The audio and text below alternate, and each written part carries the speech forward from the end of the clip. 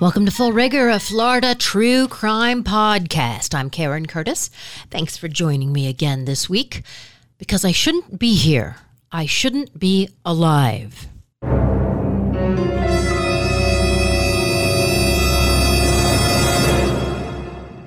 I should be in a grave lying next to Kobe Bryant and John F. Kennedy Jr. because we all have something in common. Spatial disorientation. Hello. I'm talking about the term in relation with aviation. Now, as you know, I remind you often that I was a photojournalist. I would sit in the back of a helicopter and run a FLIR camera.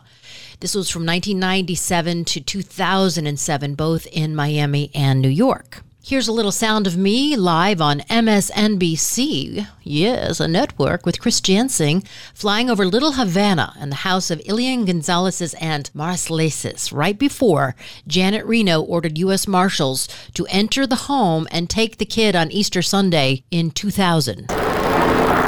We can see the protesters from the ground. Can you get a good shot from the air? You got it. We're looking now at the media. Yeah, there's the two flags, the Cuban flag. And the American flag. That's about all the audio that is usable. The rest of it is garbled. They put up these barricades, as you can see here. The tents have arrived so that you're protected from our Florida sun. Lots of things have happened. They barricaded the street off entirely. I had to follow that kid around Miami for the entire time that he was here. You might remember he was the little Cuban boy that survived the crossing from Cuba over to Miami. His mother drowned. He floated up in an inner tube on Thanksgiving Day, and fishermen found him, and he was surrounded by dolphins. He almost became like Jesus himself. And then they finally took him on Easter Sunday they were armed to the hilt, the marshals were. And there's that famous picture of him hiding in the closet and the marshal with his big gun. Well, anyway, I worked for Metro Networks, which provided a pool ship for all the television stations in Miami. When I first started working, I was in the helicopter and we only had NBC6 as an affiliate. So I was their traffic reporter. So they kind of ran the ship. But then I did a good job. So the other stations signed contracts to be part of the pool ship. And I ran the sole camera and reported for NBC6, but ran the camera for everybody. I remember. Everybody had a different style. So, I'd be live with one station, WSVN Channel 7, which is the If It Bleeds, It Leads station. Channel 10, more conservative. And then NBC6, my out cue was from Sky 6. And then NBC6 had their own helicopter. When I wasn't flying, they would put it up, and it was also known as Sky 6. WTVJ, which the J stands for journalism, did not want to report anything about suicides because they didn't want copycats. So one day, some guy jumped off the Golden Glades Bridge. It's a flyover. There's like a bunch of flyovers. It's like a major nightmare intersection of a bunch of highways in Miami. And he jumped off the top bridge, the flyover, and landed in the middle of 95. Oh no, there was another one that happened as well. A guy was in the middle of the Golden Glades, and he got out of his vehicle, his van, and when FHP stopped him, he went back to his car and he shot himself in the head and laid there dead on the road. That was the one.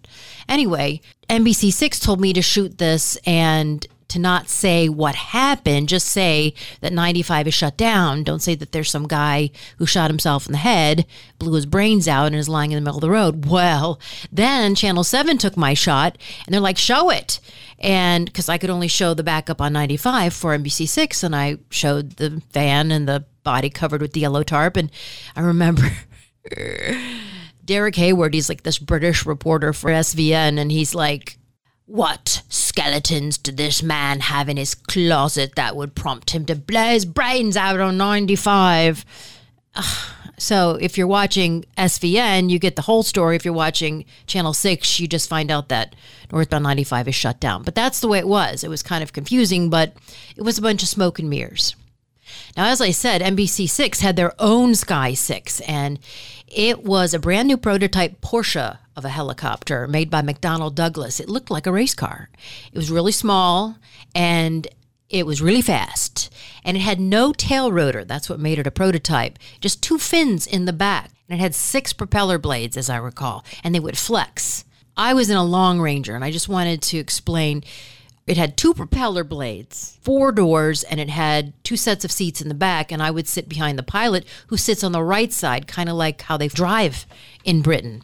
So I would run the camera behind the pilot, and the FLIR camera was mounted at the front of the helicopter. So you kind of worked in tandem with the pilot in order to get the right shot. It was kind of like a choreographed dance. It was really kind of difficult, but I enjoyed it immensely because you're always the first one to get to a scene of something, like an accident or something. I remember getting on the scene of something on Chrome Avenue when it was an accident, and I'm coming up and everyone's taking me hot, 10, 7, 4, 6, and I'm like, I'm hot, and I'm saying I'm arriving on the scene as we speak, so I don't know what we're going to see. And lo and behold, there's a body of a woman lying next to the road, and her head has come off. I'm like, oh boy, let me pull this out. Everybody wanted to be first, this just in, but it was really dangerous when they would take my shot hot as I was just arriving on scene. So I started out in a Jet Ranger when I flew in the WDP-TV Channel 5 helicopter. Jet Ranger has the 2 doors, so just one seat in the back and then the seats in the front, like a bench seat in the back. And then the Long Ranger has the 2 seats in the back. It's larger, has a larger fuselage, and 4 doors. And then the McDonnell Douglas prototype, which I also flew in because I did some stories for NBC6. And the person running the camera in the back seat was Rob Pierce, whom I worked with at Channel 20 in Gainesville when I was a weekend anchor there at the ABC affiliate. So it's kind of incestuous, this journalism career. We all worked together. So I knew Rob Pierce, a good friend of mine. He was my photographer several times. And then he got a job with NBC6. Very creative, very talented. So I'll tell you what happened to him in a moment, but I want to explain just a couple of things so that you understand the full impact of this podcast. There are lifetime parts on helicopters that you don't even have to, every so often they have to do maintenance on a helicopter if it reaches a certain number of flight hours. And the tail fins on the back of the Long Ranger, they're stabilizing fins that are near the tail rotor. Those are considered lifetime parts. And one time I'm flying with my pilot, Steve, when we're coming back to Pompano Air Park, which is where the Goodyear blimp is kept. And we're flying past this church. And then we go by the tower. And the guy in the tower says to my pilot, I can hear in my headphones, I can hear the pilot, I can hear the tower if I want to. I can hear the radio. I can hear television. I have all of these different sources that I can hear all at one time. I can multitask, so it was a great job for me. So the guy in the tower goes, you have something hanging off the back of your helicopter. And as we were pulling past the church, the whole helicopter, the tail end of it, went ass over backwards, and all the maps and pens and shit went flying, and we stabilized. And as we flew by the tower, the guy in the tower, the air traffic controller, goes, you've got something hanging off your helicopter. So when we landed, my pilot, Steve, who had just quit smoking, lit a cigarette because one of the lifetime parts, the stabilizing fin on the back, had broken off and was dangling by the skin of the tail and was penduluming like 3 inches from the tail rotor. I mean, we should have been dead from that alone. I mean, we had so many things, near-death experiences that happened. One time we went into a low G. That's a maneuver when you go weightless and drop a few feet. We had the tail fin break off. We had a hydraulic failure going into Executive Airport where we had to have an emergency landing there.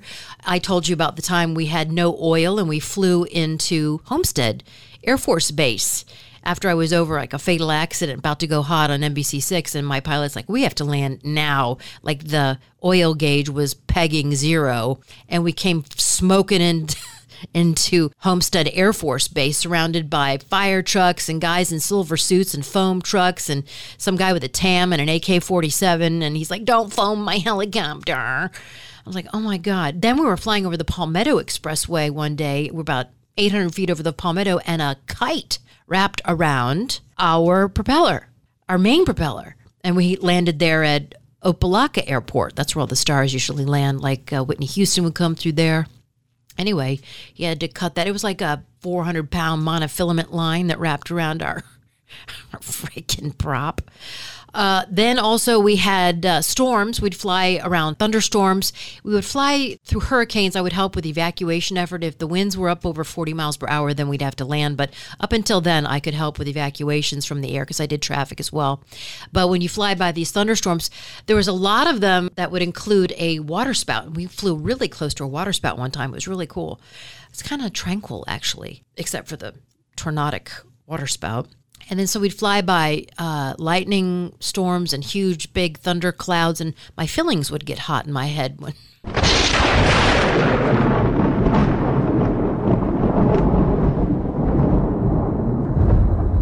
lightning would strike near the helicopter. I'm just kidding. And then one time we landed at Burt and Jack's restaurant. Yeah, Burt Reynolds' restaurant there down in Miami. It was on an island and it had a helipad, and we landed there for dinner. It was like we were some superstars, Donna Davis and I. Donna Davis flew with me in the back seat. She was on the radio. She was my best friend. She's this beautiful blonde, and she was the calm, cool, and collected adult in the family because I was like the adventurous one. And I remember we would fly over Hollover Beach, which is the nude beach, and I had a 2-time extend on my camera lens that I could extend and really look. And so we'd fly low, like 300 feet, so that none of the other stations could get the microwave signal and see what we were shooting. But I would need that 2-time extend lens because it seems like most of the people who go to a nude beach should not be showing their body on a nude beach. Not much to see there, and I mean that literally.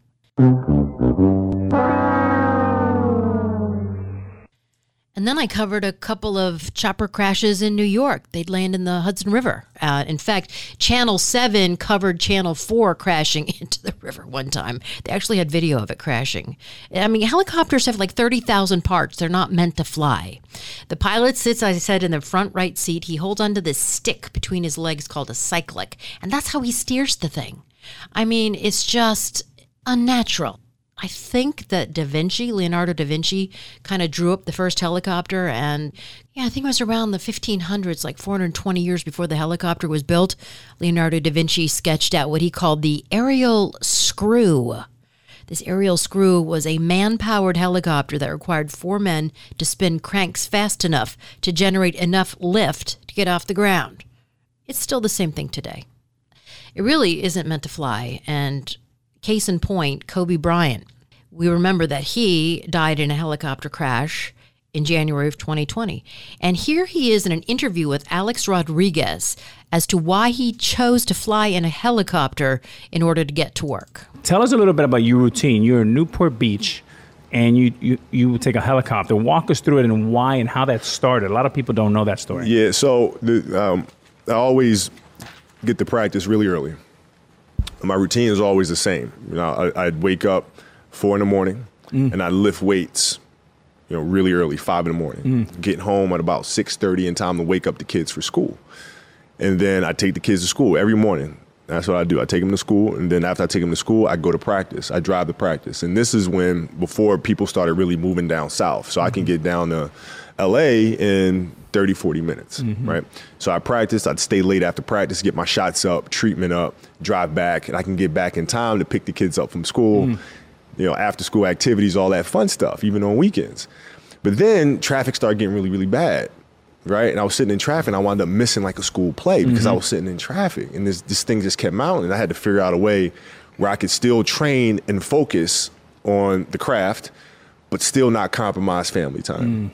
And so that's when I looked into helicopters and be able to get down and back in 15 minutes. And that's when it started. Weights early in the morning, kids to school, fly down, practice like crazy, do my extra work, media, everything I needed to do, fly back, get back in carpool line, pick the kids up. And my wife was like, listen, I can pick them up. I'm like, no. I want to do that because you have road trips and times where you don't see your kids, man, So like every chance I get to see them and spend time with them, even if it's 20 minutes in the car, like I want that. Well, I got a bad feeling about this. That's the Black Mamba, and he really cherished his time with his kids. On Sunday, January 26, 2020, he was flying in a Sikorsky S-76B helicopter, and he was with his daughter, and there were 9 people on board, and they were actually going to a basketball tournament and they were flying over Calabasas, California. And there was fog in the area. There was poor visibility.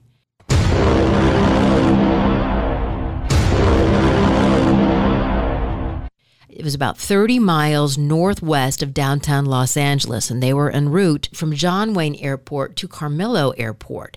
And as I said, 9 people on board, including Kobe Bryant, his 13-year-old daughter, Gianna, a baseball coach, Jim Ottobelli, 5 other passengers, and the pilot.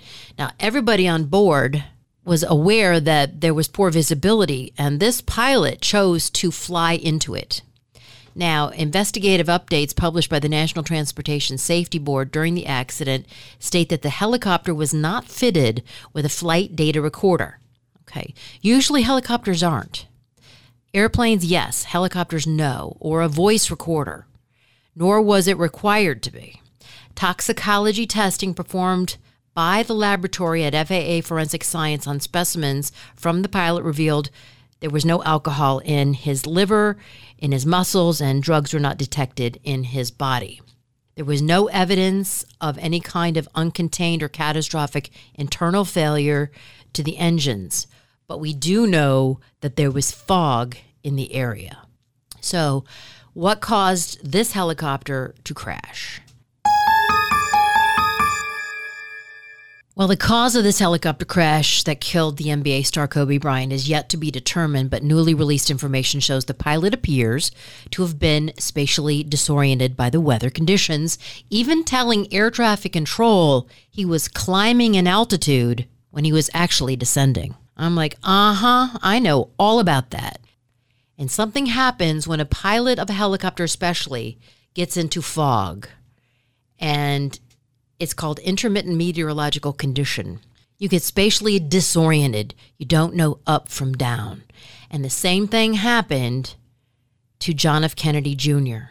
On the evening of July 16th, 1999, JFK Jr., of course the son of John F. Kennedy, died when his aircraft that he was flying crashed into the Atlantic Ocean off of Martha's Vineyard.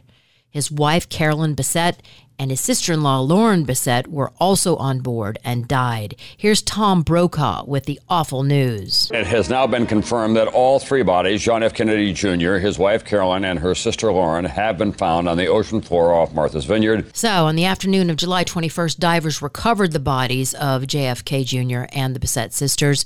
Divers found the Bessette sisters near the fuselage, while Kennedy himself was still strapped in his seat. The Coast Guard admiral said that all 3 bodies were near and under the fuselage, still strapped in. The bodies were taken to the county medical examiner's office by a motorcade. Autopsies on the evening of July 21st performed by the county medical examiner's office found that all 3 died upon impact.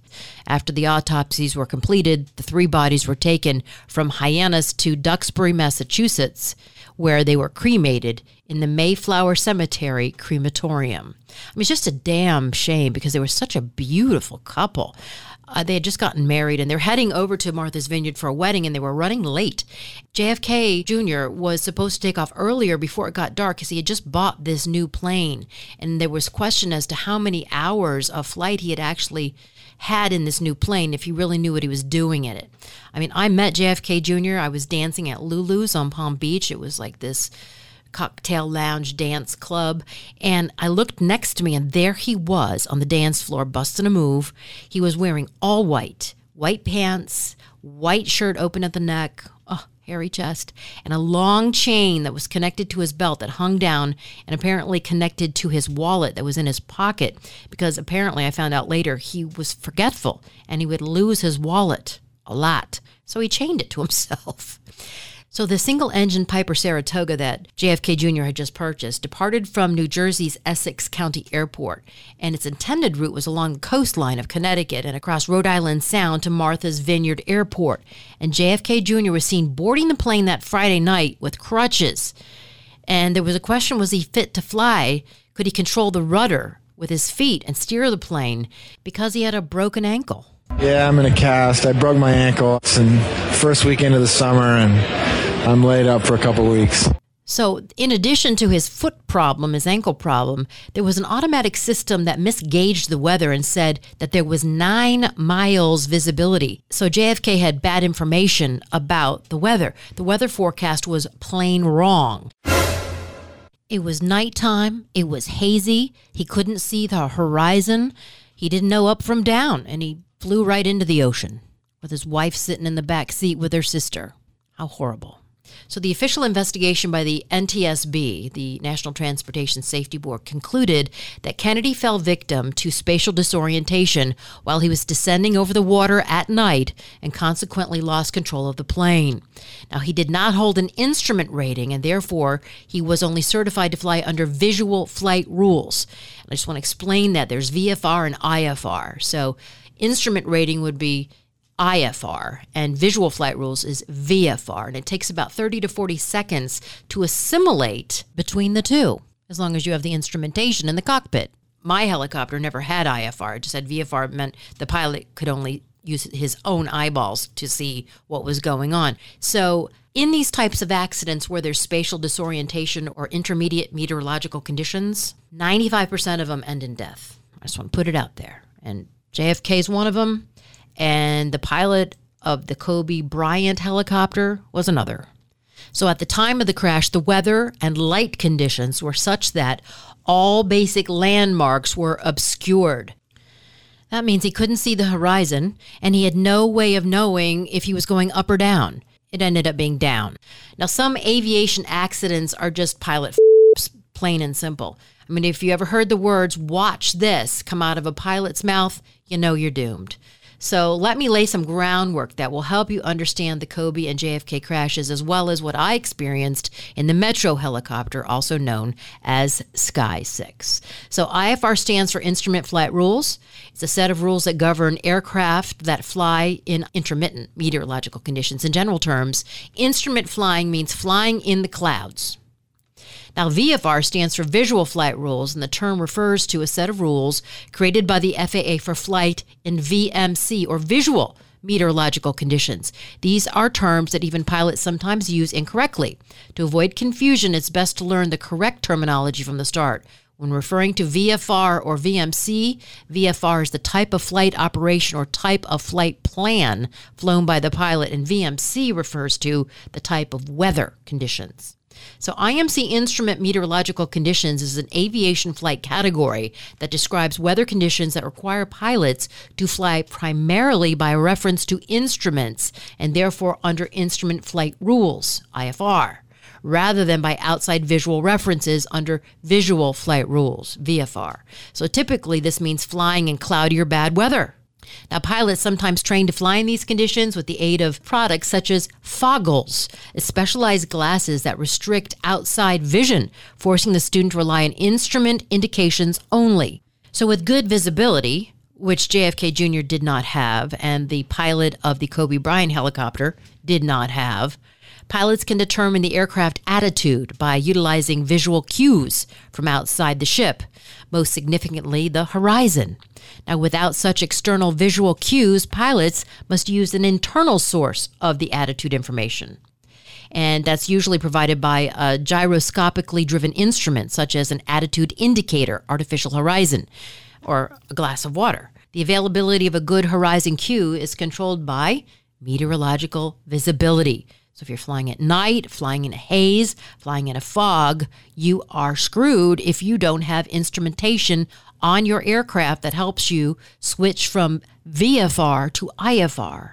Now, before I get into what happened to me when I was flying in Sky 6, I want to begin with what happened to Sky 6, the WTVJ prototype helicopter, on March 3rd, 2000 in Miami, when Rob Pierce, my friend, was in the back seat and his pilot, Ruben Rivero, was flying back from a scene where I believe it was a bus was hit by a train. It was midday, so I would fly in the morning and at night when there was traffic, and then Sky 6, the prototype with Rob Pierce and Ruben Rivero, would fly midday while I was on the ground. So they went up for this breaking news in midday where a train hit a school bus, along with all the other helicopters from all the other stations. There was another helicopter, a Robinson R-44. It's a 3-seat helicopter that spotted the Channel 6 helicopter with Rivero and Pierce on board. Now, all the stations were there covering this accident with the train and the bus. And when you're in the helicopter and you're covering news, you're able to speak to the station through a two-way radio.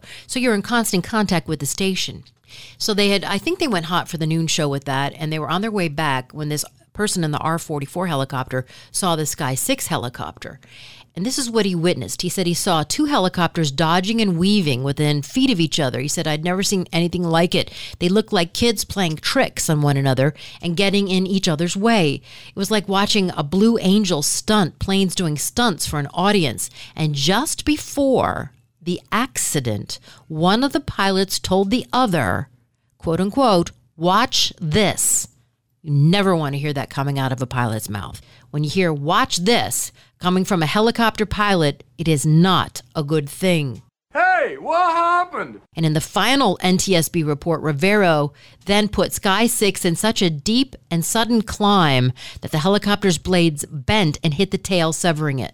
Now, without the tail, the helicopter went into an uncontrollable spin, plunging into a cul-de-sac in southwest Miami-Dade, bursting into flames, killing Rob Pierce and Ruben the Cuban, which was his nickname, barely missing homes there. In fact, the severed tail ended up falling in the backyard of a home near the pool. Now, the 5-member NTSB board concluded that the probable cause of the accident was the pilot's ostentatious play and in-flight decisions. He was horsing around, horseplay. Only days before the crash, 34-year-old Rob Pierce had told friends he was uncomfortable flying with Ruben the Cuban, is what we called him, Ruben Rivero, who was 42, because of Rivero's stunts, according to the NTSB report. Pierce told a colleague at the news station he was concerned about flying with Rivero because he was an aggressive pilot. We used to call him cowboys. And I had a pilot.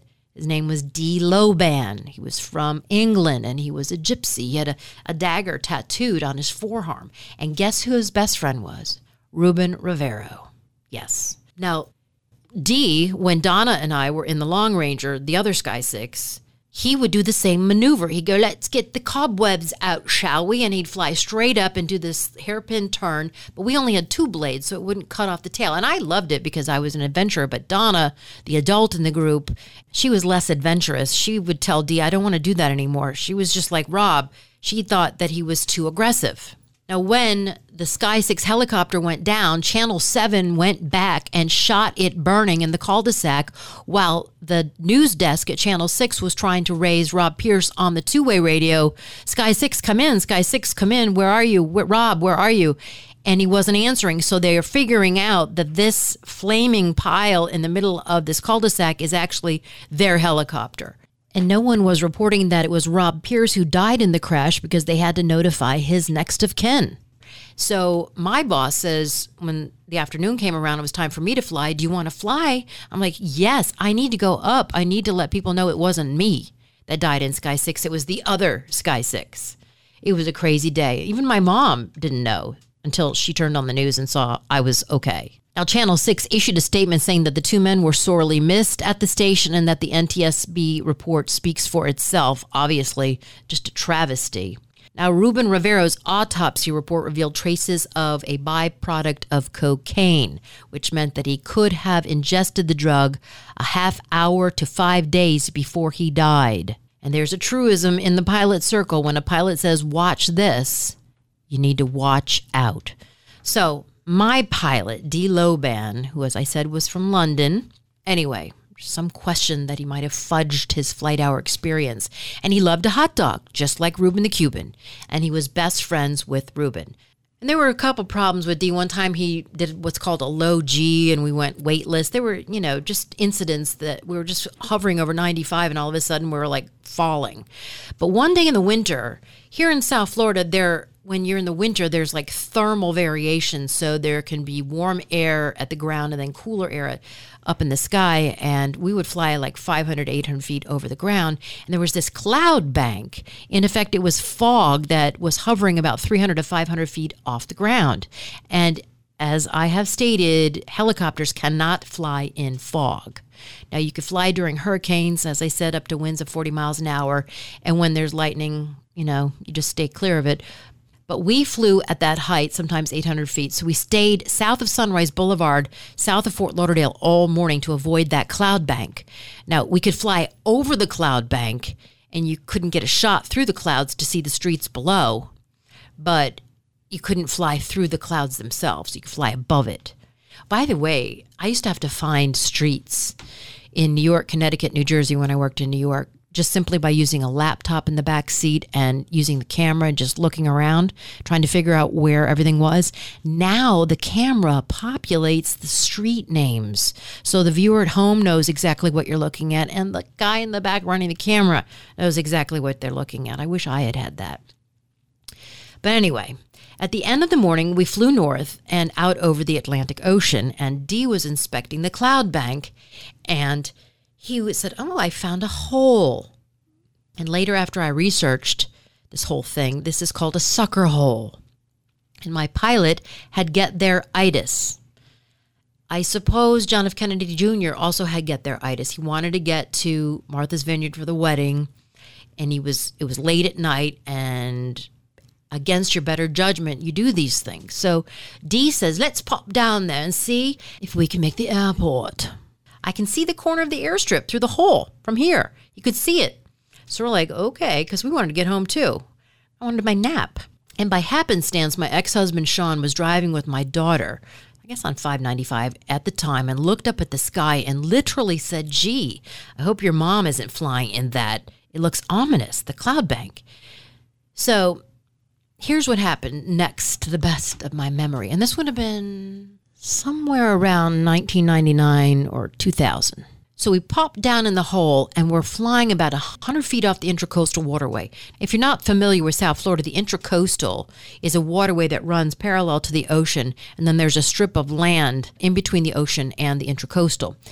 And we started flying up northbound on the Intracoastal at 100 feet, and that's illegal, first of all. You have to be at least 500 feet if you're a helicopter.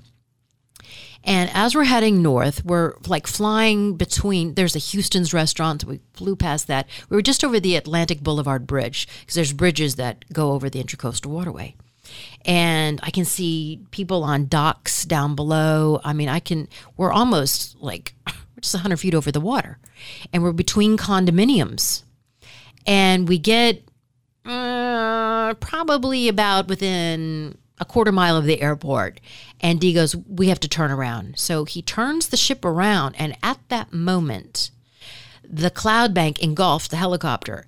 It was all white. Everything went white. You couldn't see anything. And Dee started screaming out, "Ah!" And he was like yanking at the cyclic, and the ship went weightless. The pens went flying, just like it did when the tail thing broke off. And the maps went flying, and Donna and I we grabbed each other and started holding on, and we were like, oh my God. It was so fast and it was so scary. We didn't know what was going on.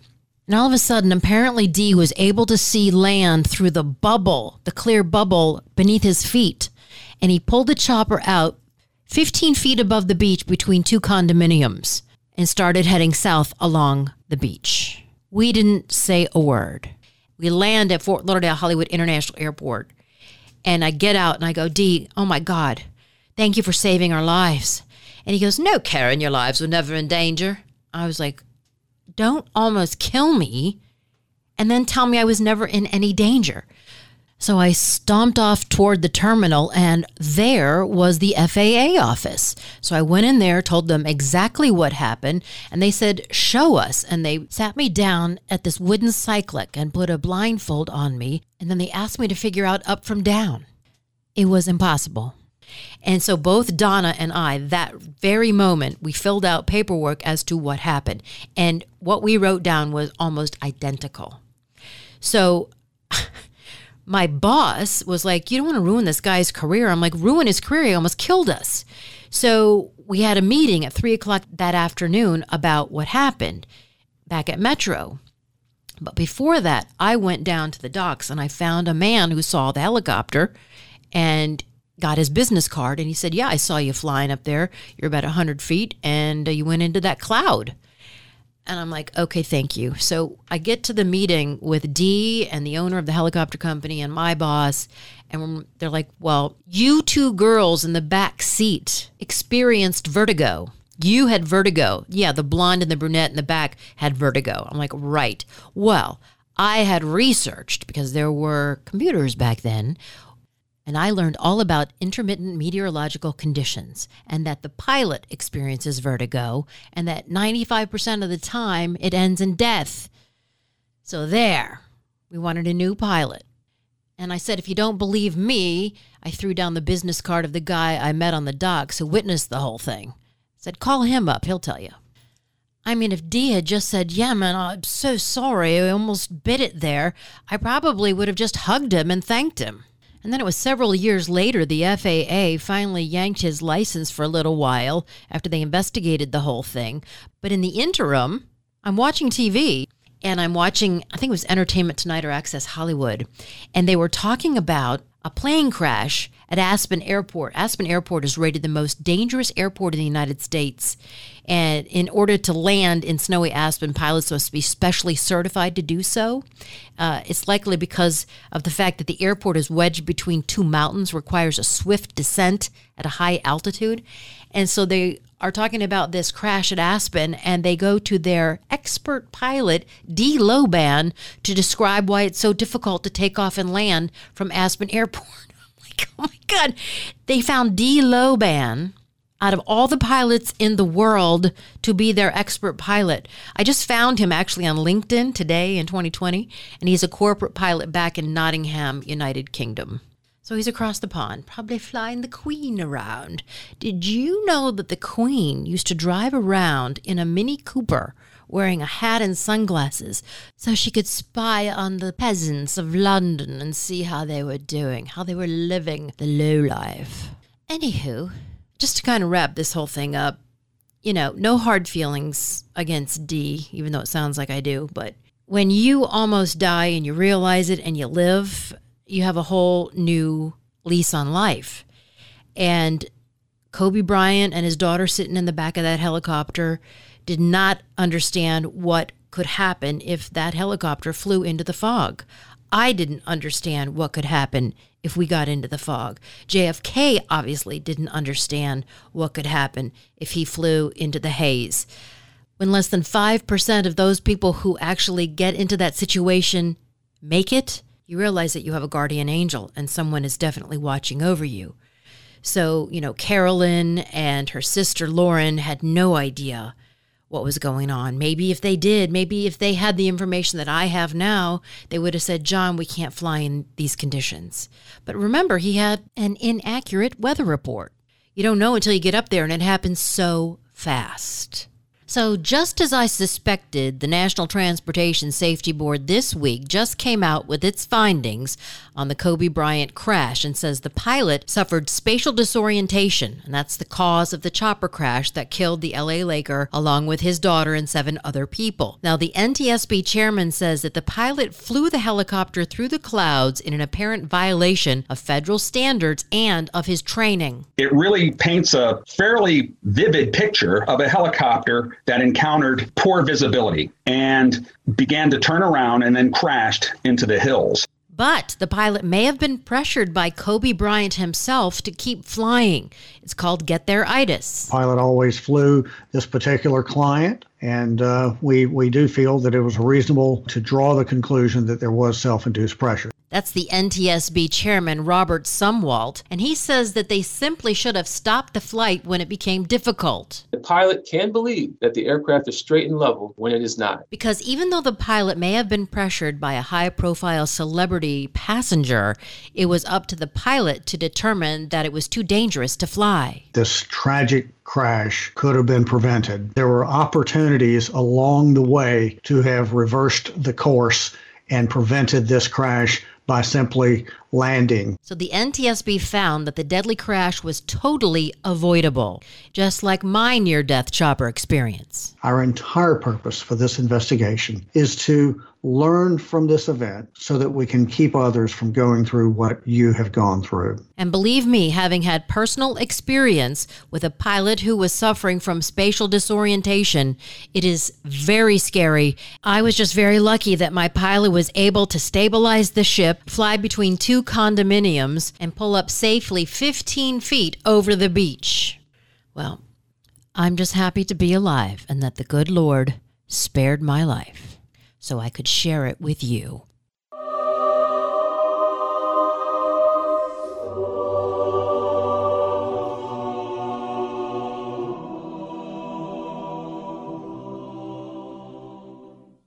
That wraps up Full Rigor for this episode. Thanks for joining me. Don't forget to subscribe and check me out on Instagram, Full Rigor Podcast. Until next week, thanks for listening. As an Alliant Energy representative, I really enjoy helping businesses save. Today, I visited a business that asked for a free energy audit. After walking through their facility, I let the customers know how much money and energy they could be saving. Plus, I gave them an action plan detailing how to improve their energy efficiency.